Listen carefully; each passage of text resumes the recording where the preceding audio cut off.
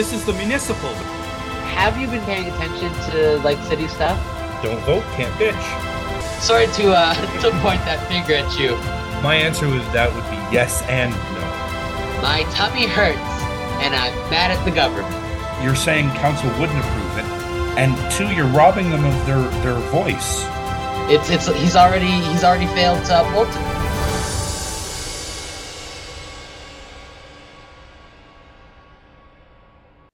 And welcome to another jam-packed edition of the Municipals. I'm Matthew. And I'm Philip. And Today, I'm Josh of course, Matlow. We are joined by... It's Josh Matlow. He beat me to the introduction. I was going to get to him. No. It's even better. Josh Matlow, current city councilor and mayoral candidate. Welcome to the Municipals, Josh. Good to be here. Thank you. We are blessed to have you here. I got to ask, we had Anthony Perusa on, what was it, a couple weeks ago. And and right afterwards, he put it up on Twitter. He challenged all the city councilors to come on here. And I'm just wondering if you spoke to him about us. It's okay if you didn't. I honestly, I haven't spoken to him in many weeks. But Philip was the one who invited me on. I was really happy to take you up on it. Absolutely. Philip. Listen, they've all been too busy campaigning. They haven't been able to talk to each other. Of course, that's on top of Anthony's mind. I didn't expect him to vote for me. So, I do have a set of questions that I want to ask you, but I still would like to start wherever we normally start with all our candidates, which is if you just like to give us maybe what you think is the top 3 sort of issues facing the city right now that you would like to resolve. Matlow, go ahead. There are many issues that are important to people, but if you were to sort of put it into, general themes, I hear from people across our city that affordability, in particular, housing affordability is just out of control, whether it be rent, rent really is just not affordable for most people anymore. And it's getting worse, especially since Doug Ford removed rent control. And just the dream of home ownership. It's not in the cards for most people now. So they don't even think that that's ever going to be a reality. And it's really sad that is what our city is like these days. And we need to work on that. Safety, whether it be just feeling more vulnerable when riding the TTC, and some people are actually choosing not to ride the TTC because they just don't feel comfortable anymore. Along with road safety. There's a number of different issues when it comes to safety, including supporting youth at risk who feel often safe in their own neighborhoods. And then just livability, meaning services, like just the basic services that we rely on have just been allowed to decline because we've had leaders who have not been upfront about what it takes to pay for them, what it takes to improve them, and have created a culture at City Hall that essentially asks city managers to manage and put out fires and tell us that everything's fine with the very little that we give them to succeed on, rather than reach for something further than the height of mediocrity. So we need to do a lot better. So what's great is, Josh, is you've accidentally stumbled upon a great launching pad for what my question is going to be. And the basis of the question does come from, I want to give a shout out to Jenny Warden. She was a candidate for Ward 19, came second place. She's great. And it touches down with an issue with trust and integrity at City Hall. Yeah. And it's something that a lot of people, and I feel like really trust in government in general is a huge issue. Yeah. And especially like you've been dinged from dinged is one way to put it. Yeah. That's definitely the way to phrase it. For speaking out against city staff, my understanding of the situation is, they essentially were giving out a report that was inaccurate. If I'm understanding the situation, around, and I mean, in my mind, it was a big election issue. The last municipal election, the parks not being opened on time, and city staff giving kind of the opposite information from the reality. So of course, Josh, you you speak up against that, or rather, not that you did, and you got in trouble for it. How do we tackle this culture of how do we make City Hall an institution that we can trust, if that makes And sense? therefore actually care to vote and get involved because you think that it might do something honest and real. I get it. I like there. I mean, there's a reason why a lot of people don't vote. They just don't. They don't see the benefit. They don't. They're not convinced that it'll help anything. And I want people to actually believe in it again. And it's got to come from a culture change, both at the staff level and also at the political level. Meaning, city staff need to be empowered to not only just, as I said, like put out fires and manage and never ask for more, even if they know that they need to do better, um, but come to us and speak truth to power and say, we have a vision for how to make things a lot better, and this is what we need, and we need you to debate whether or not you're going to invest in what we need to succeed, but we're going to tell you the truth. We're going to tell you if it's going to break if you don't do that. That's what I want, and that's certainly the guidance that I'm going to be providing as mayor. And at the political level, I just like there are too many decisions that are based on whatever the political motivations are rather than actually what the evidence guides us toward. And I also, have you noticed that like every press conference that politicians in most cases hold are just to tell you how awesome everything is, what a great job they're doing, and why you should vote for them. And I just think that we need to also sometimes hold a press conference and say, we can do a lot better. Here are our problems. We actually need to engage you in this discussion because if we don't, we're not going to improve the situation, or we screwed up and we need to improve on it. But I really, I mean, I believe that I've done well in my local elections, largely because even people who will come to me and say, I like a lot of what you've done, but I disagree with you on some things, trust that I arrived at my conclusion honestly, that I didn't just do it because a lobbyist told me to, or the mayor sent me a cheat sheet to vote on, or all that kind of stuff, but that they believe that I genuinely arrived there. And they've also seen even my views on various subjects evolve over the years, like normal human beings do if you're thoughtful. So I just think that's how you build an accountability where you're just really transparent and accountable about what you're doing and why you're doing it, rather than just spin or manipulate or just tell people what they want to hear. Josh, I wanted to tell you something. I hope you take it as a compliment because Okay, I really mean it as a compliment. I'm getting ready for this. I know I know that you lived through the Rob Ford years. I got to be honest with you, I'm a big Rob Ford fan. And before he became Got the t-shirt. mayor, he was kind of like the lone wolf. And it seems to me, and correct me if I'm wrong, but that seems to be the kind of the role that you're filling now, the lone wolf. And now this is your chance to be mayor, and I'm very excited for you, and I hope it works out. Not really a question. I just wanted to say that, and I hope you take that as a compliment because I certainly meant it as it. Well, no, listen. I appreciate certainly the spirit in which you mean it. I can't say that I was as big a fan of Rob Ford as you might be, just because I just had such strong disagreements with so many things that he did and how he did it. You lived it. You lived through it. I did, yes.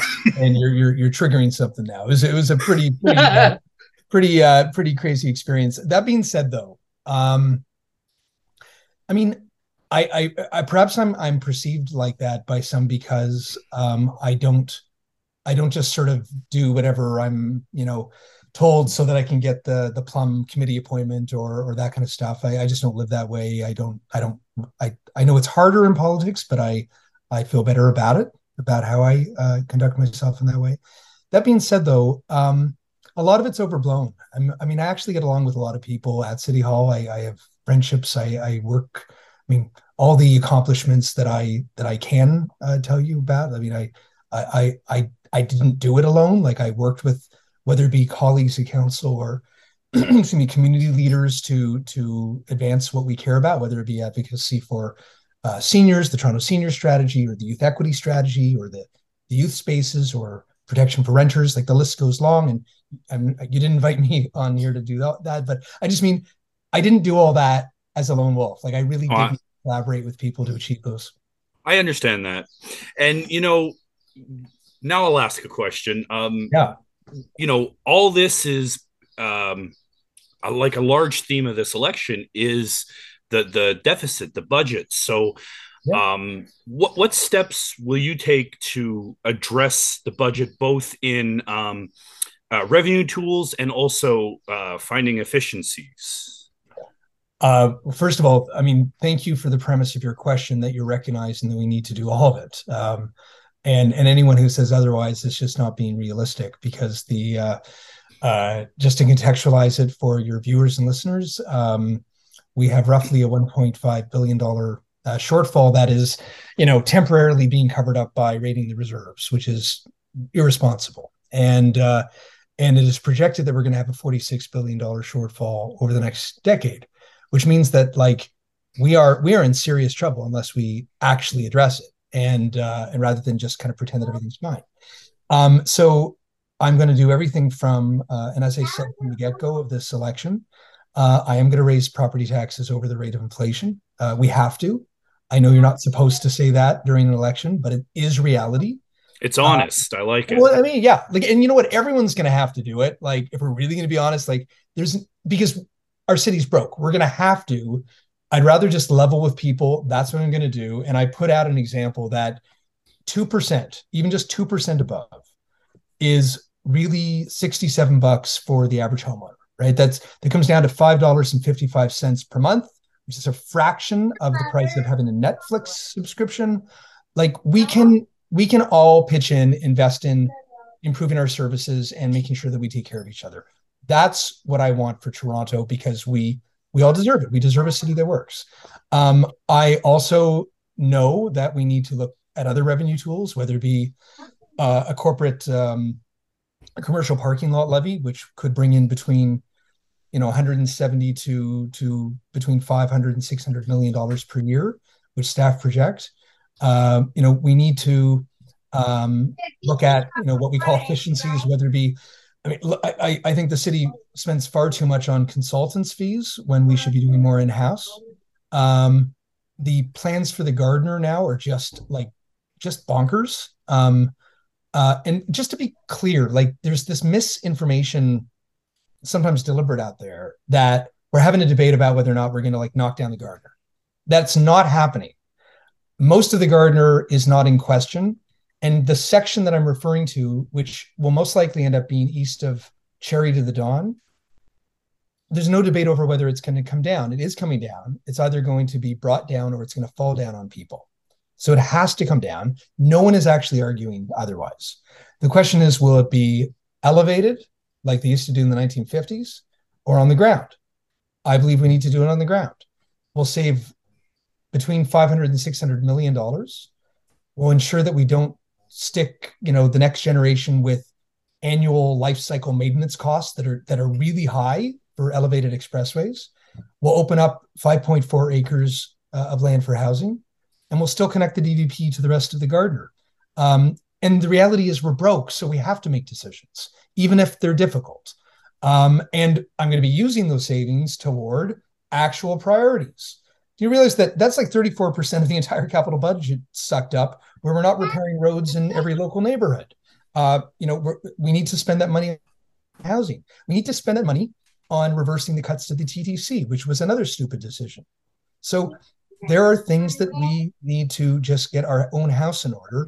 While I admit to you, no mayoral candidate has answered the question about how to actually address the full budget pressure, because that will take a new financial and governance framework arrangement with the other levels of government, which I have a strategy to achieve. But it's not going to be like what Anna Bilau suggested, for example, which is Doug Ford, just out of the goodness of his heart, uploading the DVP in the garden.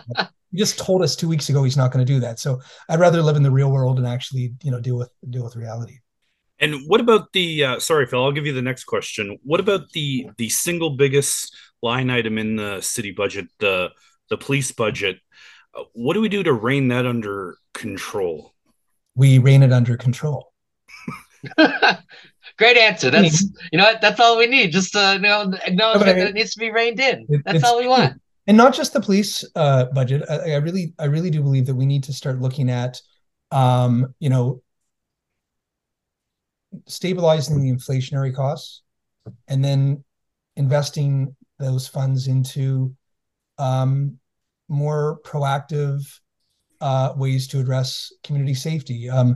There's been more and more money put toward that $1.16 billion budget.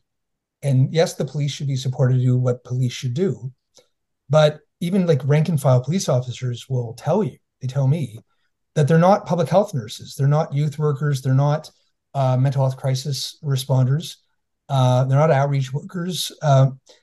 We need to invest in our communities. We need to make sure that youth have real options, whether it be support for trauma counseling, homework help, employment training, and actual opportunities, youth spaces.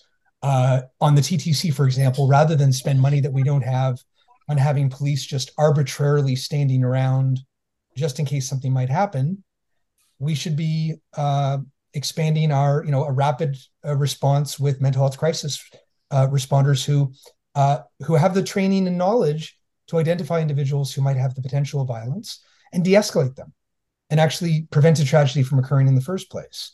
Working with transit control. There are things that we can do to approach community safety that doesn't always involve police. Well, interestingly enough, sorry, Phil, I got to take this one because you brought it up. I read, I can't remember where it was in the paper or something, that the TTC actually had it in their capital budget, the barriers, which are going to start at Young Bloor Station. And I'm just wondering, it came out of nowhere like it was a big secret. And I'm just wondering if you can offer any insight on that.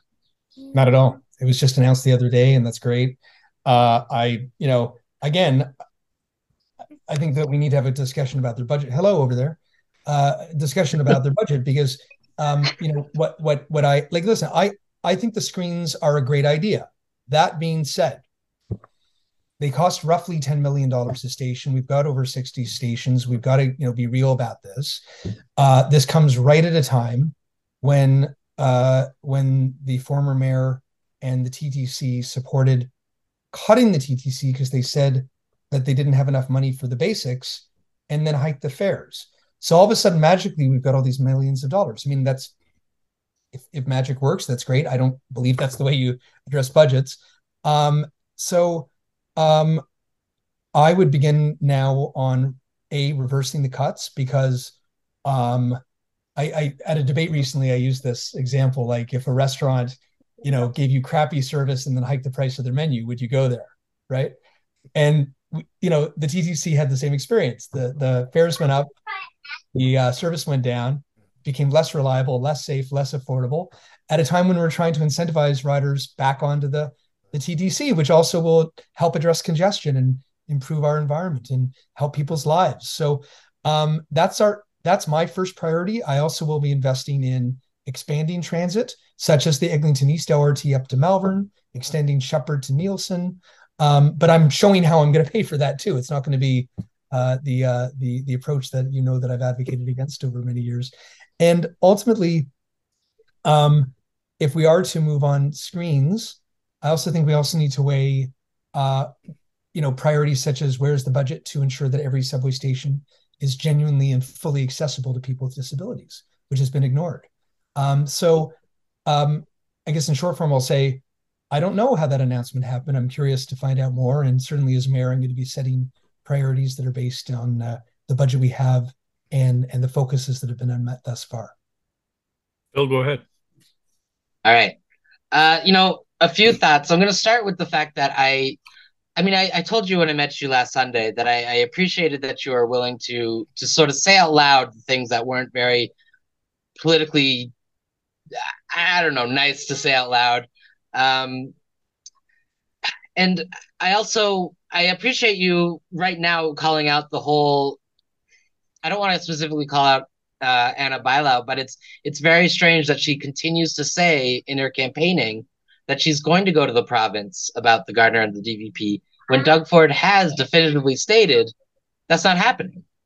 So, I mean, that's just ridiculous. But to jump back to where we were talking about with the police and the mental health kind of pilot, you know, city council, it feels like city council moves very slowly and very often will either defer things to do more research, to do more studies, or very limited pilot programs. Yes. And I'm just wondering if there's a way that the city can sort of, how do we make the city move faster in a way that's not, I don't want to say dangerous. I feel like the pace in which Yeah. the city tries these new things is glacial. You know, like, just not to get into the hyperbole about it, but just like really, like, if you deal with it thoughtfully, there are things that don't need to take a million years and be done in this like really timid way. And there are other things that really do need some consideration because you don't want to do something that doesn't make sense or isn't helpful.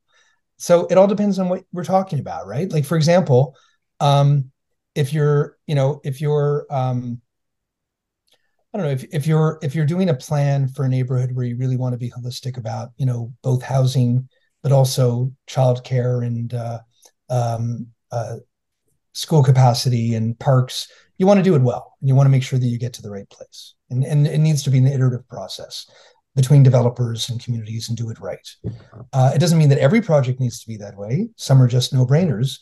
But if you want to do things well and you want to get the engineering right, you need to consider if something's going to stand up or not. There are other things like when I was proposing that we just allow responsible adults to have a drink together in a park, or I just think it's like, why do we need pilots to find out if like somebody can have a drink with each other? Like it just, I don't know. Gosh, you trust Torontonians to be responsible? Who are you, our father? Quite God the damn, opposite. Josh. I don't know if my father would have trusted me to do that, but honestly, like, because it's like, it's not like we're inventing a wheel. Like every other city, like major cities in the world, like this is normal. Chaos has not reigned. Anarchy didn't prevail. Like, and even like the things that people worry about, like, oh my gosh, what if somebody gets drunk and acts badly? Well, that's already happening. Like, I'm not condoning that behavior. And if somebody acts drunk and disorderly, there are laws about that. If people are littering, that's a problem. If people are, peeing in the bush, they shouldn't do that. But that's an existing problem because that's about behavior. But the average person, if we just allowed it to be a legal thing, isn't all of a sudden going to lose their head and go, oh my God, I'm going to like go and start a riot. Like, come on, they're going to just have a beer with a friend on a bench or have a picnic with a glass of wine, like they do in cities around the world, and everybody's happy. Now, I see other things that we can do, like streets, cities around the world have like animated streets and street performers and a really like vibrant, scene on their waterfronts, for example.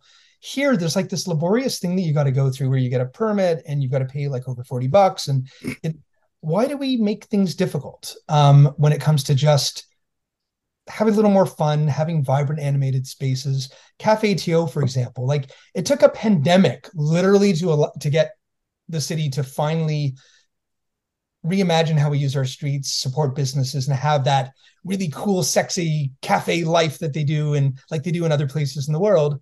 And now that the pandemic is waning, oh, hey, let's make it really difficult again. Like that's almost like the default position. We don't need to do that anymore. And so the approach that I'll be taking as our mayor is that if something actually needs a little more time to be thought out, of course, you don't rush something and then break it. But if there are things that just don't, if the case is thoughtfulness, then we'll take it a little slower. But if the issue is timidity, no more of that. Like, let's actually just do things that we know are right and helpful and get on with things. So, but not in a sort of a strong mayor of action, break through a wall and don't care if I destroy something way. Like, it's got to be done well. I do like the image of Josh, the Kool-Aid Man mayor. That's awesome. Great image. Now, so also just as an aside, most of the time when we do these interviews, the questions I ask are based on kind of what the interview has talked about.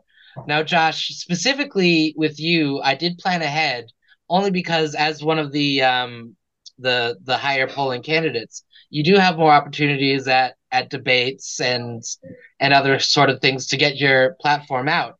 So I thought it was more important for to kind of maybe ask about Yeah. maybe what's not necessarily key things. So like this question I have, um, in 2018, after the province, in our great wisdom, elected Doug Ford as premier, he did a very fun thing to Toronto City Council. He cut it in half, I just for remember. fun. Just Yeah. a grand old time. Really, we really love that for him. Yeah. Yeah. I And really enjoyed that too. understandably, we have big problems to deal with in 2023 in the city of Toronto. Restoring city council to its original size maybe isn't top of mind for both voters and candidates. It's not something that's been brought up. But I'm curious if there is any sort of thought about if that's something worth looking into, something worth chasing, something not even worth thinking about while Doug Ford is still premier. Do you have any thoughts on the council size? I mean, my thoughts are reflective of my position consistently. I think it was a big mistake, and it was done without any real consideration for the consequences. It was done as sort of a political statement, or some people think it was just like getting back at council, but I don't know. I mean, I don't know his motivation, and it's impossible to get into his head in that way. But um, it didn't like even if you cut council in half, it doesn't mean that the workload gets cut in half, and it just means that there's less opportunity for councillors to get into the depth of those relationships on the ground, working with communities on the issues that are really important to them, spend time to actually understand the issues, and the oversight, like sitting in the committees and actually, you hear about reading reports, and it might make your eyeballs roll, but it means actually understanding if, like when I was on audit committee, for example, understanding if there's been fraudulent behavior, understanding how to improve services and make things work better. Like you want that oversight, you want that accountability, and councillors do work on that. And he Doug Ford framed it as, well, you've got one MP and one MPP, so why can't you just have one councillor for the same riding? And the reality is that their jobs are different if you actually understand them. Like councillors, MPs and MPPs don't get called to get right into the weeds into like local community issues, and councillors do, and for good reason, because that's what we want our local representatives to do. We want them to understand our communities in a real way. So I think that was a mistake, and if there's a way to correct that, I would support that. But it's not the only thing. Like I when I refer to a financial and governance framework that will work for Toronto, I believe we need to work with other municipalities. We can't do it alone, in my view, just because uh, the other levels of government, if they support Toronto, they'll be considering, well, what about another city? Or we want to win votes in that other riding? Or what if we look like we like Toronto too much? Or um, it's important to understand what other big cities in Ontario and across Canada are experiencing when it comes to new arrangements for transit operating, social housing, courts, you name it. And we need to work together to negotiate more successfully with Queen's Park and Ottawa on a number of priorities where they can be of assistance. But ultimately, my approach with Doug Ford to achieve that is not going to be the go along, get along approach that my predecessor had. Uh, I think you need to go into every negotiation from a position of strength with a bully, because if you don't, he's going to roll you over. And as you alluded to, that's what he's done every single time. And our city is more broke, and we have less power. Strong mayor, but a weak Toronto. And that's not acceptable. Absolutely. I'm just aware of our time. Phil, I'll give you the last question. I just got a couple of quick ones for you. Um, it's funny. I'm just wondering if this has nothing to do with the election. Yeah. Uh, Recommendation for a restaurant in your riding. I'd love to hear what you have to say. Oh my gosh. So many. I bet you didn't know you were going to get that one. Yeah. There are so many. For some reason, like the first one that comes to mind is Albert's Real Jamaican. Really? And, yeah, seriously. And by the way, it doesn't mean that, I just want to be really clear. It doesn't mean that it's my only favorite. I think it's because I'm hungry and his jerk chicken is extraordinary. Uh, so I just, anyway, that's where my mind went. But there honestly, there are so many, like the Zezafun at Manor and Young, which is an amazing Syrian restaurant. I mean, we're very fortunate, not only in the area that I represent, but across our city, to have like such a diversity of different foods. And you know, like Scarborough. I reminded everybody of this recently. Scarborough got written up in the New York Times recently for having like some of the most extraordinary and a diverse array of different restaurants anywhere you can find. I didn't know that. Even more than patties. They've got great patties and Patty King. But just truth be told, that's not the only Scarborough cuisine.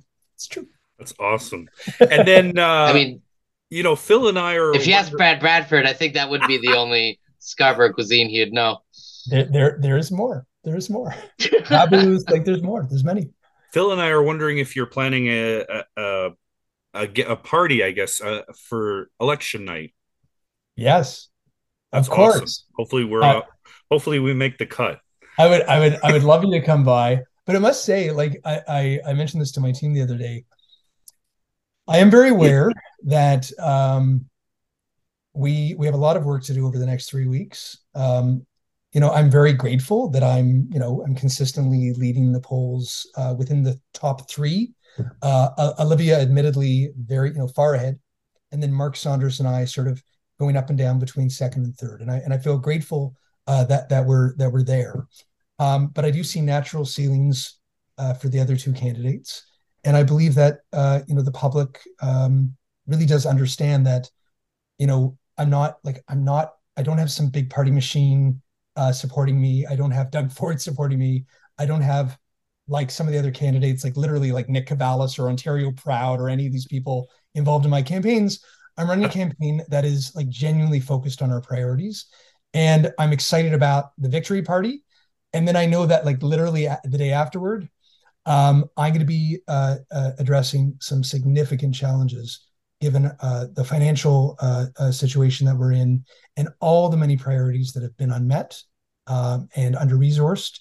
And my job will be to, in a really honest, upfront way, engage Torontonians on providing these solutions that I'm putting forward in my platform. And I'm really happy to see even some of the other candidates enjoy many items on my platform. So it's good. Fair does it have to be a fellow councilor to be the speaker? Yeah, it does. Oh, damn it. Okay. You can't just. Were you hoping to do call me up? Yeah. I mean, it could be fun. I think it'd be great. You actually bring a lot of entertainment to the meetings. If you wait until 2026 and I get my, well, actually, it might be before that. Maybe it might be before then. I've the last municipal election I ran in Scarborough Southwest. I did very poorly. But Gary Crawford might be running provincially, so you have your chance again. And I, of course, will be me, baby. I, of course, will be running against Vincent Crisanti. I think the residents of Etobicoke North would be well served by somebody other than Vince Crisanti. Nice guy, by the way. Nice guy, just not always. I'm not always impressed by his voting record. I agree. So I was glad that you had brought up the Cafe TO because, of course, we've been hearing in the last couple of days sort of that it's been a mess. This new fee-based and the application seems like they're not being touched yet. It's like a very slow process versus what was going on during the pandemic. Now, my question to you actually isn't about Cafe TO, bureaucratic hurdles, but specifically something you had said, the keyword being fun. Toronto, at the moment, it feels like Toronto sort of has this image, and I don't think it's entirely the city's fault. I mean, we just went through a pandemic for the last 3 years, and everything's sort of been shuttered and hard, and everyone's sort of, gotten into a shell of themselves. Maybe I'm projecting right now. But what would a Mayor Matlow do to make the city vibrant, to attract tourism back, to get us going, to make Toronto fun, to make Toronto like Montreal without the French? I'm happy to have some French here too. Um, Josh, I need a strong anti-French candidate right now. I'm joking, please. You je can ne suis parlez-vous pas all you want. d'accord, mon ami. Pas du tout. Pas du tout. I I actually think we could learn a lot from the French when it comes to the patio culture, and certainly from the mayor of France when it comes to a multimodal city. But I think to answer your question, I really believe that our city can be far more vibrant. I'd like to see more pedestrianized areas. I'd like to see street life, street performances. I'm going to be making significant investments into arts and culture. I'm going to be, upping the per capita that we invest into the community. I'm going to be putting more of a portion of the hotel tax toward the arts throughout our city in every corner of our city. But I also believe that by improving services, fundamentally creates a base to be able to then go to companies like tech companies that might otherwise set up in warm weather climates like Houston or Miami or out in California and say, this is a great place to set up shop. This is where your employees will want to live because we've got this amazing city that people want to come to. And ultimately, if we allow people I know the drinking in parks thing for some people are like, that's not a big deal, but it's just, I think it symbolizes just the ability for people to enjoy the city in a way. I remember, like, speaking of Paris, and not to say that we're going to completely emulate it, and however you feel about the French language, I like it, you don't, but some of the best cafes are outdoor cafes are in yeah. Europe. Yes. So, but I remember, like, they've got this festival, this wine festival called Beaujolais, and during that time, like, people not only in a park, people like walk these beautiful streets with a glass of wine and celebrate and have fun. And you know what? Everyone's happy. There's like no riots. It's okay. Grown-ups like enjoy each other and have fun, and there's music, and people will sit at cafes, and and it's and the street is vibrant and animated. That's what we want Toronto to be. And so I want to support our arts and culture communities. I want people to know that we're going to be creative about how we design our city, and ultimately I want people around the world to look to Toronto and say, oh my gosh, can you believe what they're doing over there? Isn't that amazing? I want us to get out of that insecure culture that we have, often in Canada, where we're always like, did somebody in the States talk about us? Or can't we be like somewhere else? I want somewhere else to look at us and go, oh my gosh, Toronto is amazing. They're a leader to combat the climate crisis. They're a leader in designing their cities. They're not allowing, crappy contracts like Astral to leave us with like this Tonkatoy plastic garbage bins that break all the time. Like they're not just designing squares like Dundas that are like the best concrete can give you. Like, I want people to see Toronto as something special because I see it as something special, but we're not meeting our potential, and I want to drive that. I want to get going. That's amazing. Speaking of which, Josh, how many years left are we on that contract for those garbage bins? I'm blanking, but it's soon. It's like really soon. Like it's within, I Oh think. shit, really? I Yeah. was thinking like No, another it's 20 within years. like 2 or 3 years. Like I think we have an opportunity Oh, amazing. to do something a lot better. And I would actually bring it in house so we actually have control over it. And by the way, on that note, Bring it back public. I have an engagement that I've got to start running to.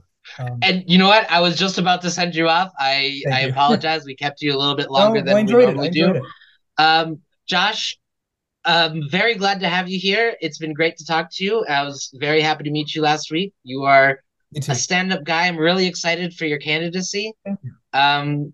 Josh, if you'd like to leave us with a few last words before you go, we'd really appreciate that. And thank you so much for joining us. My delight. No, I really enjoyed the conversation. Thank you. I'd love to come back, by the way. Like this has been a lot of fun. And my I guess remaining message here is I obviously hope people will vote for me. I really will work hard in a genuine, honest way to improve our quality of life and make the city work. My website is sorry, my website, that was my other one. My election website is votematlow.ca. Please check it out and then read the details of what I'm proposing with exactly how I'm going to pay for them. But the most important message I can convey is, regardless of who you vote for, please vote. We started this conversation about how few people do go and vote and get engaged. This is your city, right? We're the ones who want to work for you and represent you, but this is your city, and this is your opportunity to define the future of our city. So please go and vote. It takes minutes. Just go in there and vote. It's a great experience, and I would encourage everyone to do so. Thank you. Thank you so much for coming on and talking to us. And that was Josh Matlow. I'm ashamed to admit that I enjoyed that a little too much. You know, I like Josh. What can I say? You know, when I know you're not a wrestling person, but in 1996, when Shawn Michaels won the title at WrestleMania, you could hear Vince McMahon's voice going, "The boyhood dream has come true."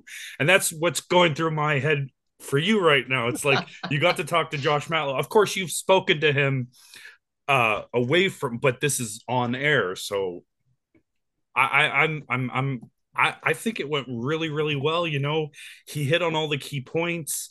He is the anti-Ford.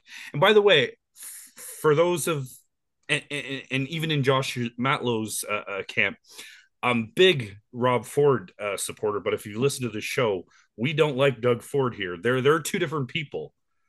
And I mean, I know we're not talking about Rob Ford. We're not like getting into it, but I mean, there's obviously Rob Ford, the spectacle, which is what most people saw, and there's there's a different Rob Ford to the people who saw him before the spectacle who really liked him.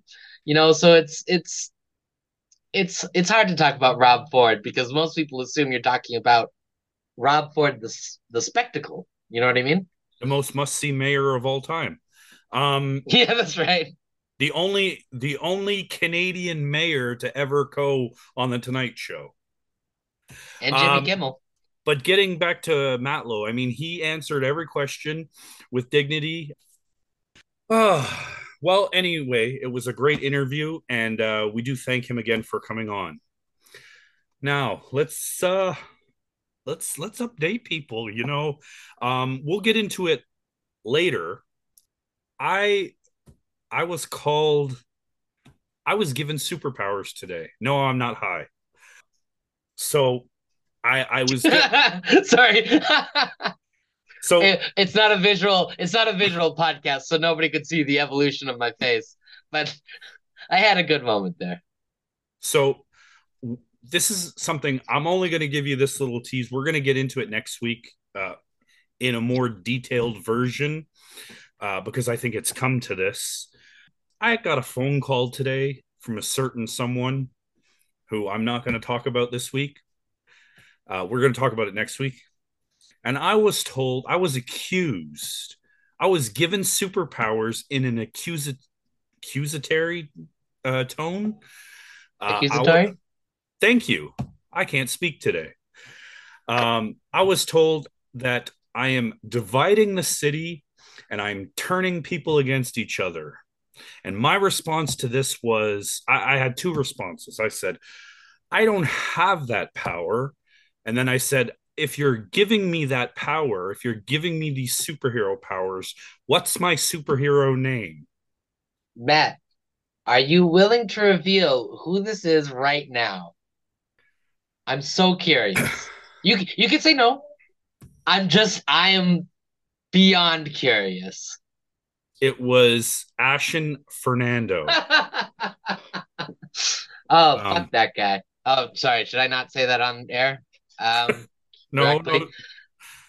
That's not something that you can't defame, but you can't defame someone by saying fuck that guy. You'd have to be like, well, he did this. Anyway, like I said, we're gonna get into it more next week. because we're going to have a special guest on next week uh, to help sort through the shit pile Ooh, that was dropped on me today. I'm excited to hear about this. I want to talk about briefly about the signs. I got to get this off my chest. So, this past week after we recorded and we released our episode, it was sign week. It was sign day. It was sign day. Now, I don't know. You're from Scarborough. I deliver all over Toronto.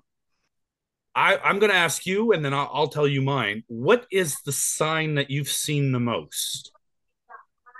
So that's a good question. To be honest, my commute, I get on a bus and I'm very quickly at a TGC station. So for the most part, I don't see a lot of signs. I will tell you, okay, a couple of Olivia Chow, a couple of Mark Saunders. What has surprised me is not at anyone's house, but like on the road next to the cemetery by where I live. And I think you should be embarrassed to be placing signs there, a bunch of signs. A lot of Anna Bilau. A lot of Anna Bilau on the public property places that, people put signs where, where signs kind of always congregate in your area. That's where the Anna Bilau signs are going, which makes me wonder, are nobody requesting Bilau signs?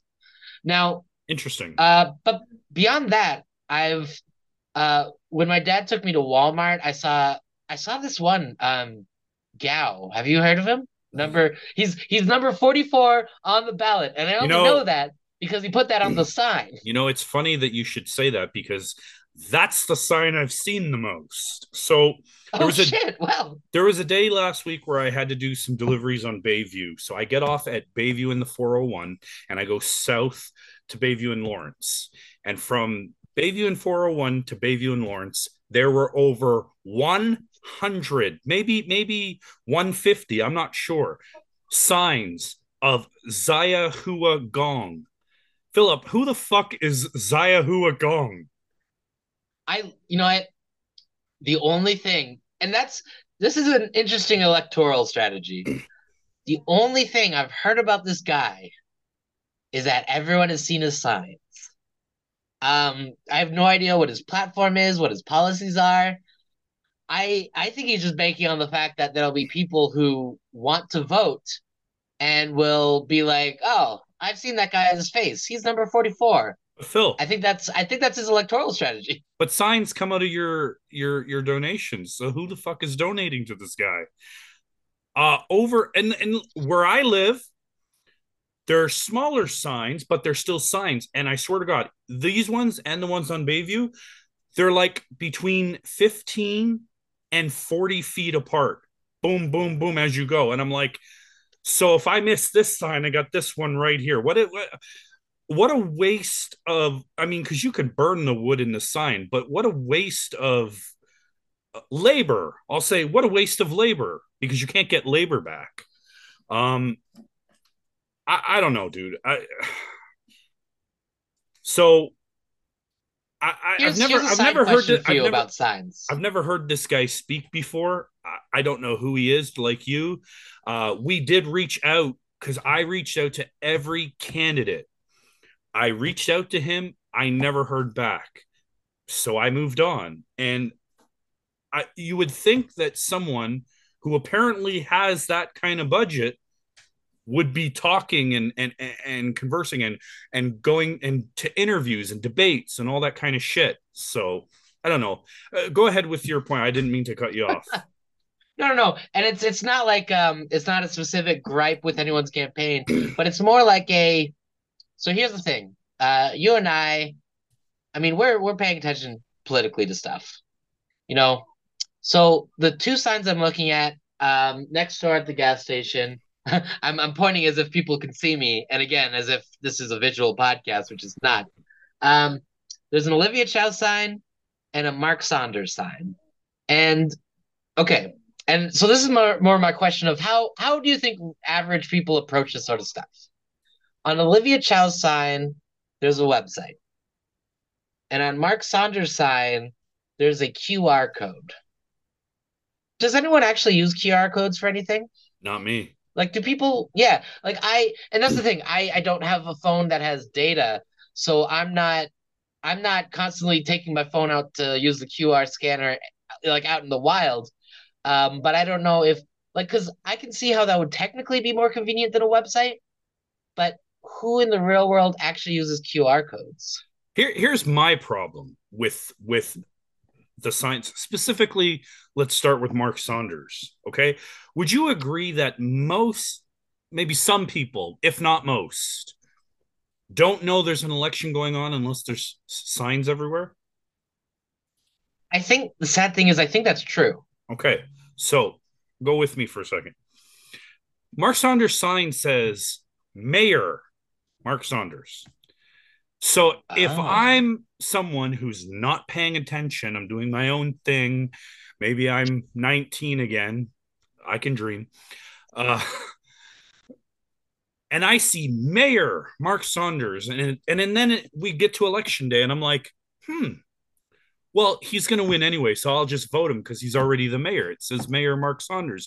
It doesn't say elect. It doesn't say reelect. It doesn't say for mayor. It says Mayor Mark Saunders. Would you agree with me that that is misleading and or disingenuous? So Matthew, what's very funny is um to ask this question about the website or the QR code, I was gonna post it on my Twitter. Like I'd taken a picture of the two signs, right? Mm-hmm. So in this moment, I'm looking at the Mark Saunders sign. Holy shit. I didn't notice that. I didn't notice that it doesn't say elect. I mean, neither does Olivia Chow, but it says Olivia Chow for mayor. But Mark Saunders, it just says, you're right, it says mayor. Mark Saunders. Protect Toronto's future. I would say I would say it is misleading. Um yeah, it's misleading. I don't know like how worried we should be about I don't know. I guess that is a good point. Should we be worried about misrepresentation? And a bylaw sign also says just mayor. It doesn't say for Ooh. mayor, doesn't say elect, doesn't say re-elect. It says and a bylaw, mayor. See, this 100% shows my ability to pay attention and my ability to read because I'm seeing their signs, my eyes just glaze over. But yeah, that's I don't know, Now, that's putting the cart before the horse. we have to talk about the funniest sign in the whole bunch. And of Ooh, course, I'm referring to garage Brad sale. Bradford's sign. Oh no, I loved you. uh, I loved where you pointed that out. Garage sale with the arrow pointing towards the mayoral signs. But no, oh my god. I'm actually talking about Bradford's sign, which quotes, "You don't have to move to Hamilton. Oh my god. Less talk, Like more there's action." Brad Bradford. I mean, at this point, considering um at this point we're not going to get Brad Bradford on the show in terms of the mayoral election. Oh, actually, before I rag on Brad Bradford, I want to give him a single solitary shout out. Um, him and his wife are in the hospital right now. She's about to give birth to their second child. So for that, I give them a hearty and honest congratulations. Yes, You know, I, congratulations are in I order. didn't even know his wife was pregnant. Really didn't come up as part of their campaigning or anything. No, and listen, But we don't hate anybody. We're just calling it like we see it. We can't ignore the stuff that some people are willing or paid to ignore. We're not paid to ignore anything, so we're gonna, if we see shit, we're gonna call it out. Unfortunately, more often than not, it lands on Brad Bradford, which it is truly does. which is no disrespect. You're welcome on the show anytime, Brad. But your sign, you don't have to move to Hamilton. I don't know if who should be more upset about that sign, Hamilton or Toronto. I mean, I think it's an interesting juxtaposition of are you suggesting that people were thinking, if my financial situation doesn't get any better, I'm gonna have to leave Toronto for Hamilton? And I've got to tell you, I feel like it's part of Bradford's very tone deaf campaign. Because if you're moving out of Toronto because you can't afford to live in Toronto, you're not going to Hamilton. Well, That's just well, here's the thing. I think it was actually a shot at the NDP because former NDP Ontario oh, NDP leader is now the mayor, Andrew Horwath. that's very. I guess so. I didn't think of it that way. I would say it's a sloppy slam because you could do plenty of things to make fun of the NDP, but Chloe Brown Chloe Brown quote tweeted this sign. I'm going to read it. She writes, "They are so out of touch that they don't get that working class and poor residents of this city can't afford to move anywhere. Moving is a privilege." Hashtag Teopoli. I mean she's 100% right, and I mean that's let's be real. A lot of the positivity around the Chloe Brown campaign is simply the fact that she speaks the truth. Not, nothing more complicated than that. She's honest, she's upfront, she's a real person, and that's a very, you know, people talk about if you can't afford to live in blank, just move to blank. But I mean, the way pricing on everything is rising so rapidly in this province, where can you go that you'll be safe from these increases regardless? And even then, I mean, we'll have a chance to talk about this later. I don't want to ruin the bit for next week, but you know, we should be working on making the city more affordable. And Absolutely. You know, before we move on to a different topic, because we're talking right now about Bradford, I have to ask you this because you between the two of us, you seem like the more you're the Bradford Twitter aficionado. troll. Oh, okay, whatever you'd like. I was gonna say aficionado. All right. Is he trying to lose this mayoral campaign? I've got to tell you, at a certain point, I understood what he was doing. He was sort of positioning himself kind of on the right and going up that path. Now, Mark Saunders essentially sort of emerged as the front runner of the right leaning candidates. Oh God. But but there were a bunch of people who and I actually I'd love to have a breakdown of this election on the conservative end of this election because so Mark Saunders is in the lead for conservative candidates, right? Oh God. But there's so many people, including my dad, um, someone I know at the building I work at, who I don't want to get into detail, but who can't vote for Mark Saunders based on his record as police chief. So it's gotten some people on the right looking for alternatives to Mark Saunders, which you Bradford would have been in a great position to snatch them up, but somehow that sale missed him and hit municipal guest Anthony Fury, which I think explains his interesting rise in the polls. You know, I, I don't know. I'm having trouble deciding if these are missteps by Bradford or he is intentionally trying to lose this race just by clogging up the vote. I, am I'm I'm not suggesting anything nefarious. I'm just At this I point, have to it feels wonder. like he's being. I don't think it's an intentional strategy to clog up the vote. I do get the sense that he's given up winning. And I think when there was a chance for candidates to drop out on May 12th, I think I don't know if I'd said it on the show, but I'm pretty sure I'd said it on my Twitter. I didn't anticipate there to be any candidate who would not who would let who would not let their egos get in the way to drop out and endorse someone else. I figured no one would do that, and I was correct. Everyone in my mind, I think every single person running wants to be the guy. Which I mean, there's nothing wrong with that. As I also said, previously, when you're running, when you're going for this sort of thing, the only person's intentions that you really can trust are your own. So I get not dropping out, but you're right. In the last few days, it really feels like Bradford's sort of just given up. I would argue the same for Mark Saunders. Maybe You think to he's given up? maybe to a lesser degree. He's canceling. There's two that I know of debates where he either said no thanks, I'm good, or confirmed and then canceled. I'm not sure which one was which, but if you're a top six candidate, why the fuck would you not go? Why would you cancel?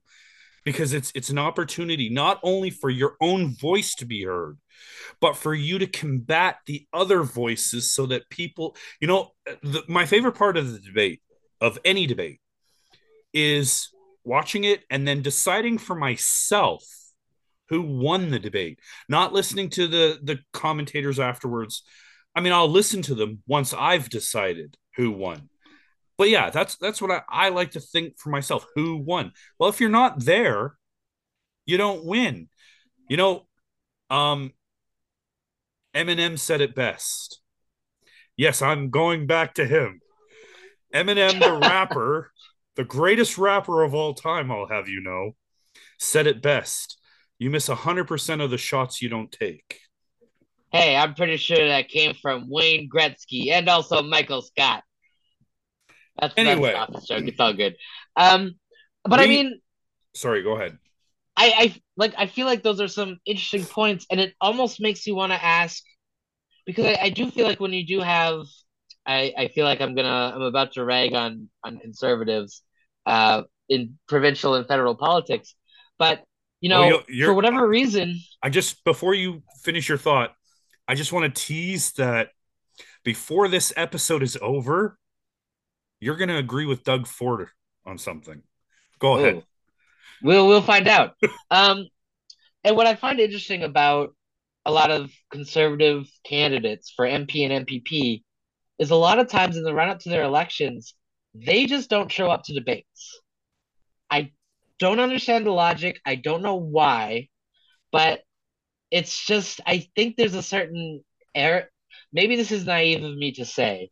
It seems as if they have the arrogance to think that they deserve to win, even if they don't show up. So my thought is with Mark Saunders at first, when he was, early on post registration closing, he missed a couple of those debates.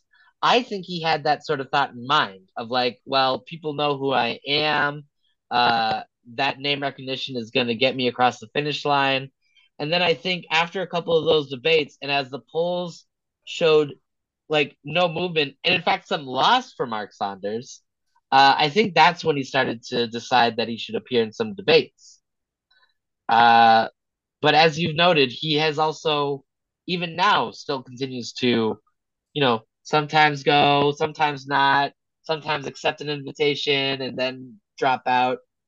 It's a strange strategy. Like And you'd let's not think, forget, like we said last week, his recycled list of chief of staffs.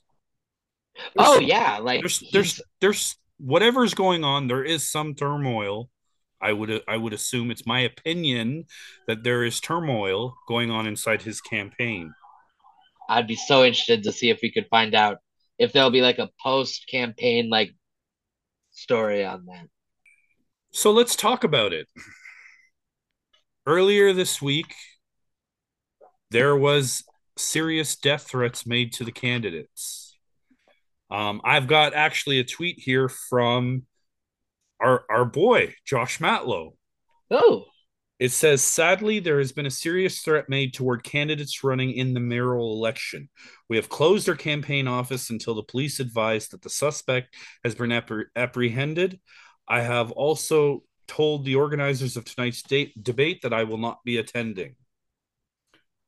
Given the risk to public safety, debates are a very important part of our local democracy, and we will work closely with the organizers and other campaigns to reschedule at the earliest opportunity and when it is safe to do so. And then for fun, I've got a tweet from Blake Acton, Oh.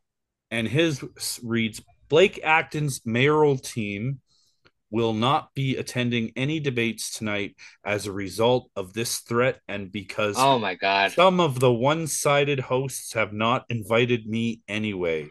So there So you are weren't gonna go anyways. Sorry. so Sorry. so there are some privileges to being shunned from debates. What a stupid thing to say. He basically just said, "Oh man, it's great to be an unknown candidate because I'm not in danger of these death threats." What is wrong with you, Blake? What a stupid thing to say. And then I have a quote from Bradford. He tweeted, "Earlier today, my campaign team was made aware of a death threat made online towards my fellow mayoral candidates and me. My family and campaign team are safe. Thank you to the security team at City Hall and Toronto Police who are keeping everyone safe. My campaign will pause public events until the suspect is apprehended." Now, of course, days later, we're here and the suspect has been apprehended. Um, I'm wondering if you know, or would you bandy a guess as to who you, and this is opinion based, who you might think that these death threats would be levied against, and why now? You know, that's an interesting question. You know, to be perfectly honest, if I'm gonna think that there's a particular candidate who might have a reason that someone might want to go through with this, as terrible as it sounds, I think it might be Mark Saunders for his previous role as being the top cop. You know, that puts you quite in a targeted position. That seems to be my best guess as to if there was a particular candidate they were targeting, or I mean, perhaps they were just going, um, Maybe they "Hey, were going. I want to kill mayoral candidates." You know, like Maybe they were going top six.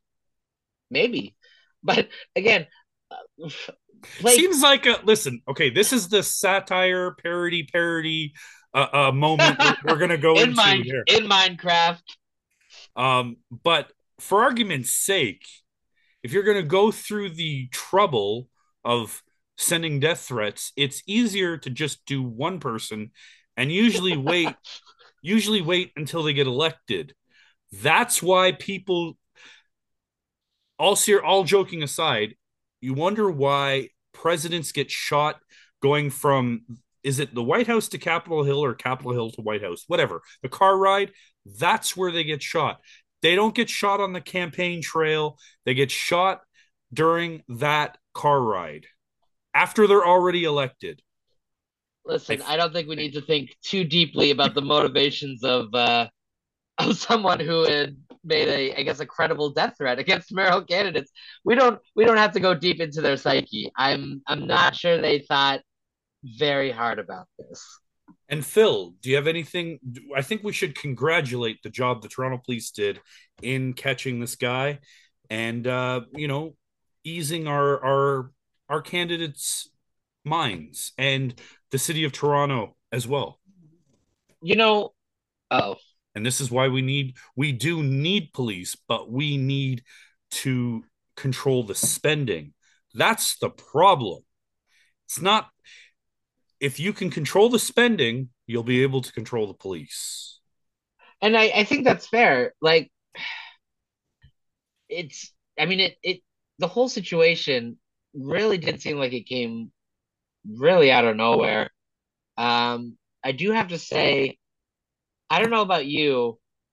I know there were a few candidates who kind of made statements that were essentially kind of being like, well, I'm not going to be intimidated. I'm above this.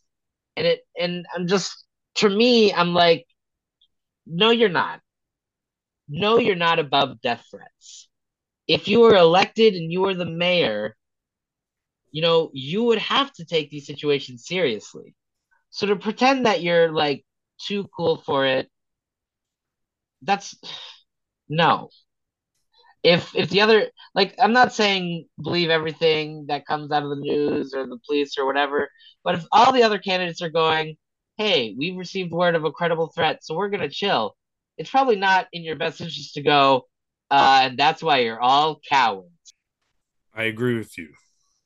Moving along, we have another shitty property management company to call out. So, have you ever heard of Asteroid Management Limited? Now, Matthew, I could be wrong. Is this the company that apparently Anna Bailao was working for? Do I have no you know anything idea. about that? No, I Ah, have no okay. idea. But I do have this letter that was posted on Twitter, and I'm going to read it. It says, "Dear tenants of 1600 Bathurst Street, Asteroid Management Limited has made the following changes to services and building amenities." Interrupt me if you have a point you Oh, want to make. is this the thing where he basically talks about all the added charges? Yes. Oh my God. But no, please continue. As of July 1st, 2023, all parking spaces will be raised to $150 per spot. And I think he means per month as well. Regardless of the time and amount tenants have been paying for parking, tenants must also increase their last month deposit to $150. There will be no visiting parking at all. That means your guests cannot at any time park in the lane. The only exception is pickup or drop off, not to exceed 10 minutes. As of June 30th, 2023, the cost of using the washers and dryers will be raised up $1 per load each. As of July 1st, 2023, all lockers in the locker room will no longer be free. A charge of $35 per month will apply. You will also need to pay last month's deposit if you wish to still use a locker, only one locker per tenant. You must apply before June 1st, 2023.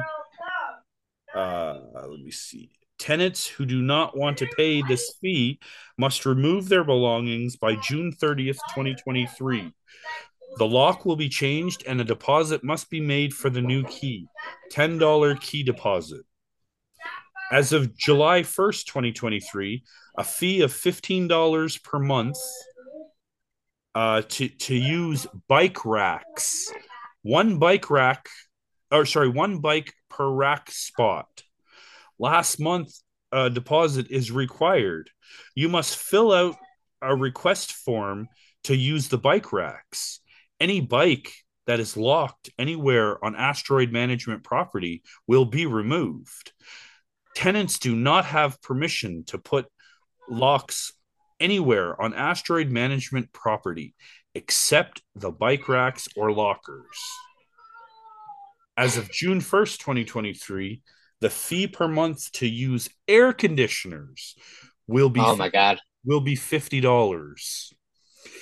If you have an air conditioner in your window, you must always pay the fee, even if you only use it one day of the month. The air conditioner fee must be paid on the first of the month, June to the end of September. You must register for parking spot, bike spot, and storage closet by June 15th, 2023 to use any of these. Forms will be provided upon request.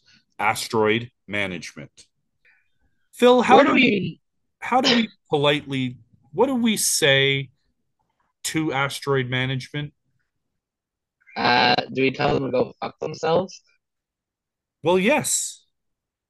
These guys,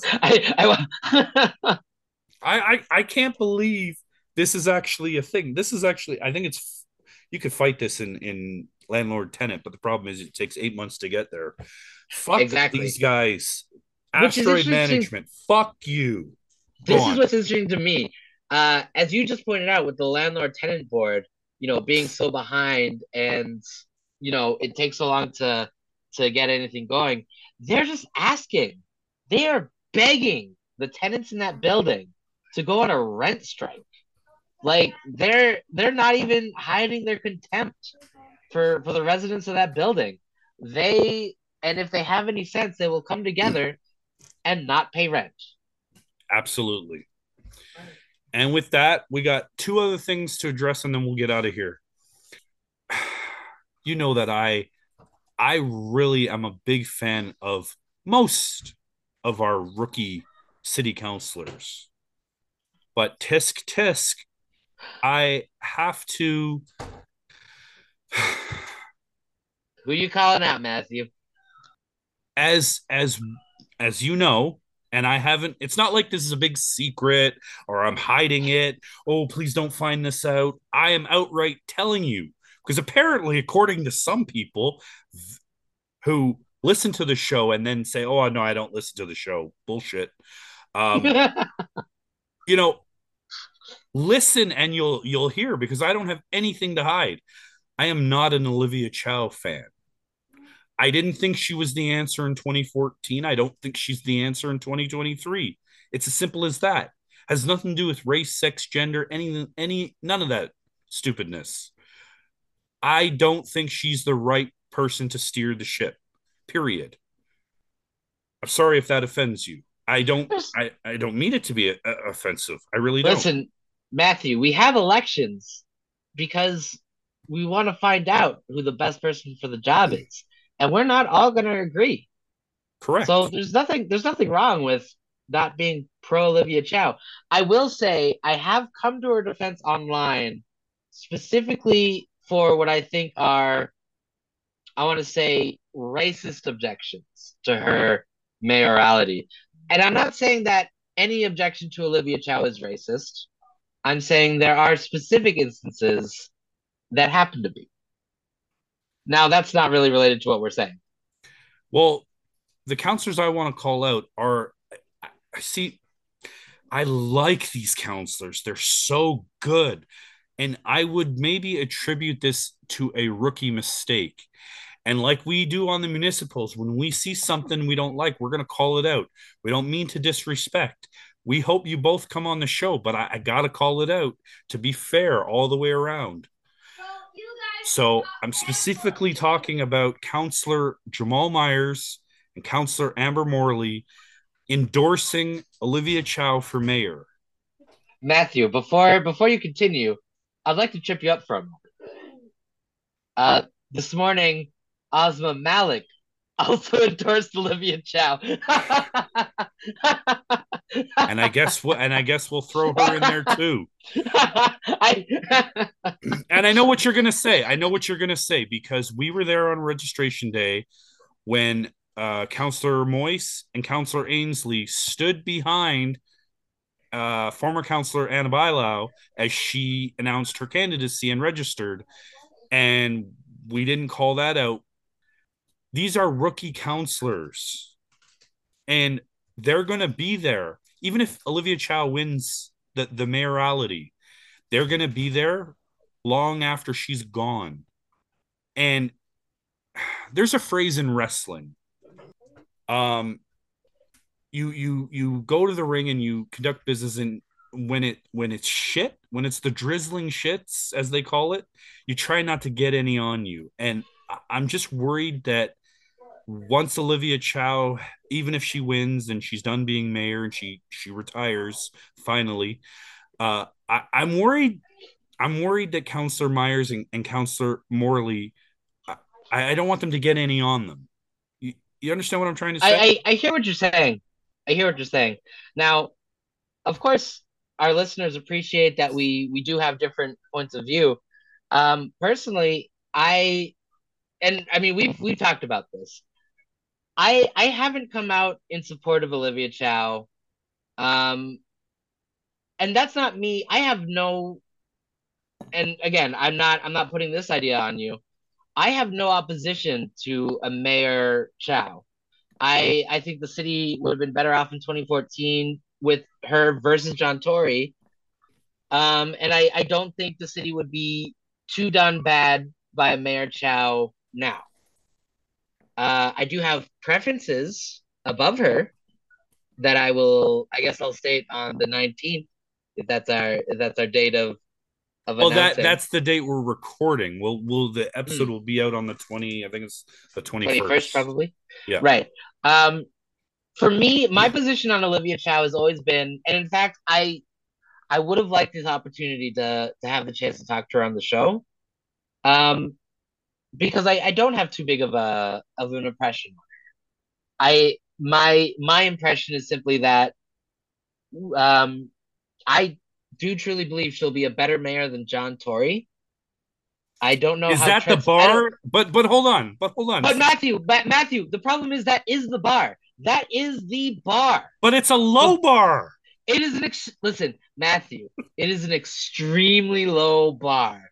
The bar is like 2 inches above the floor.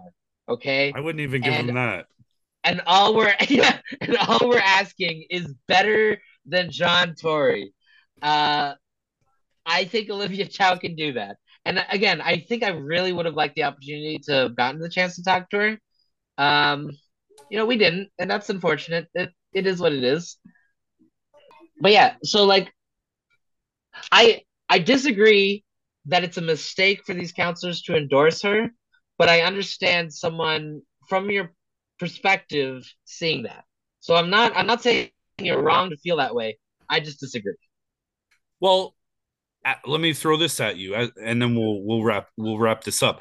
As a whole, when you're having a because it's hard when it's the quote unquote general election and the city councilors are running at the same time the mayor's running. But right now we're just doing a by election.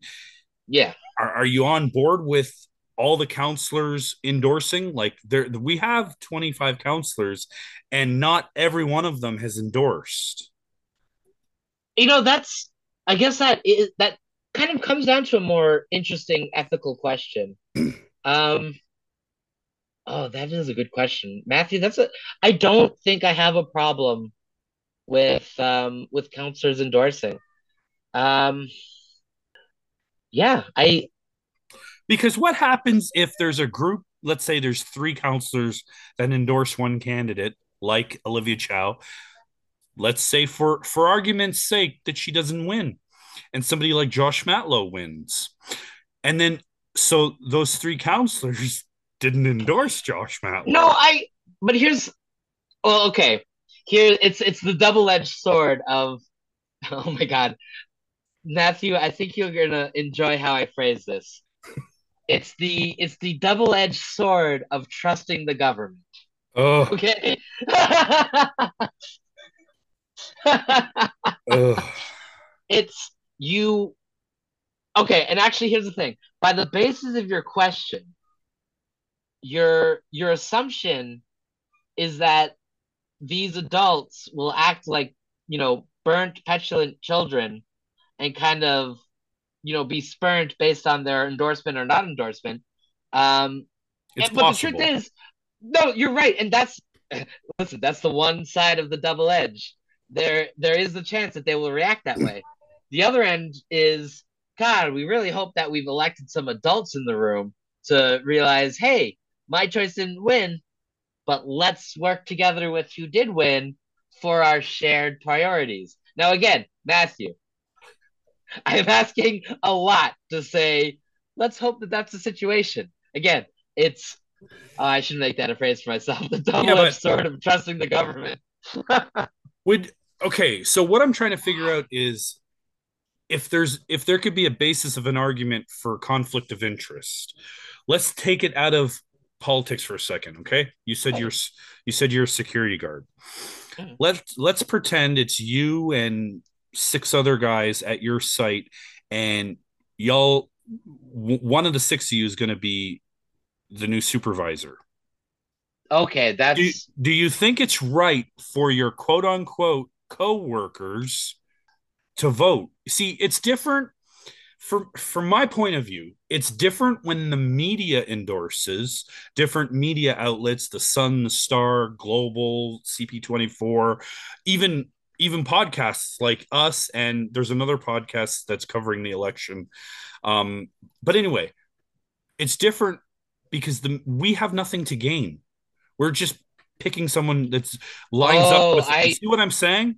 I see what you're saying. Okay, so Maybe I'm it not looks more like articulating it properly. so like the counselors, for They have example. they have to work with this person. Yes. And of course, you know, these people who have publicly let's give the example that Olivia Chow well, okay, we'll work with what we got. Amber Morley, Jamal Myers, Ozma Malik. They've endorsed Olivia Chow.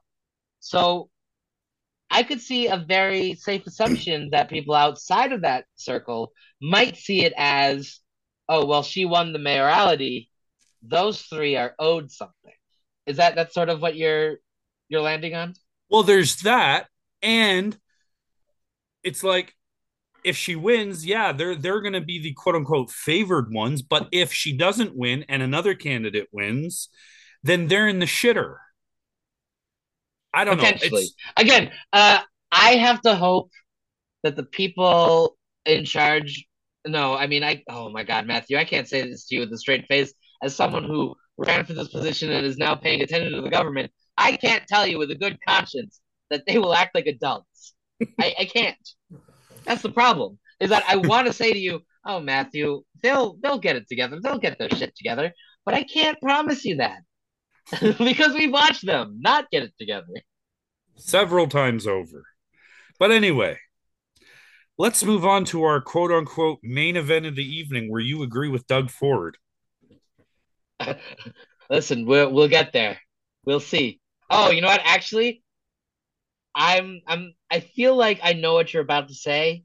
So I think you're right. I think I will agree with Doug Ford. No, but you know what? I'll let you get to it and see if I'm correct. So, this is a subject that I don't like to talk about, but for those of you that are not living under a rock, you are aware of who Paul Bernardo is.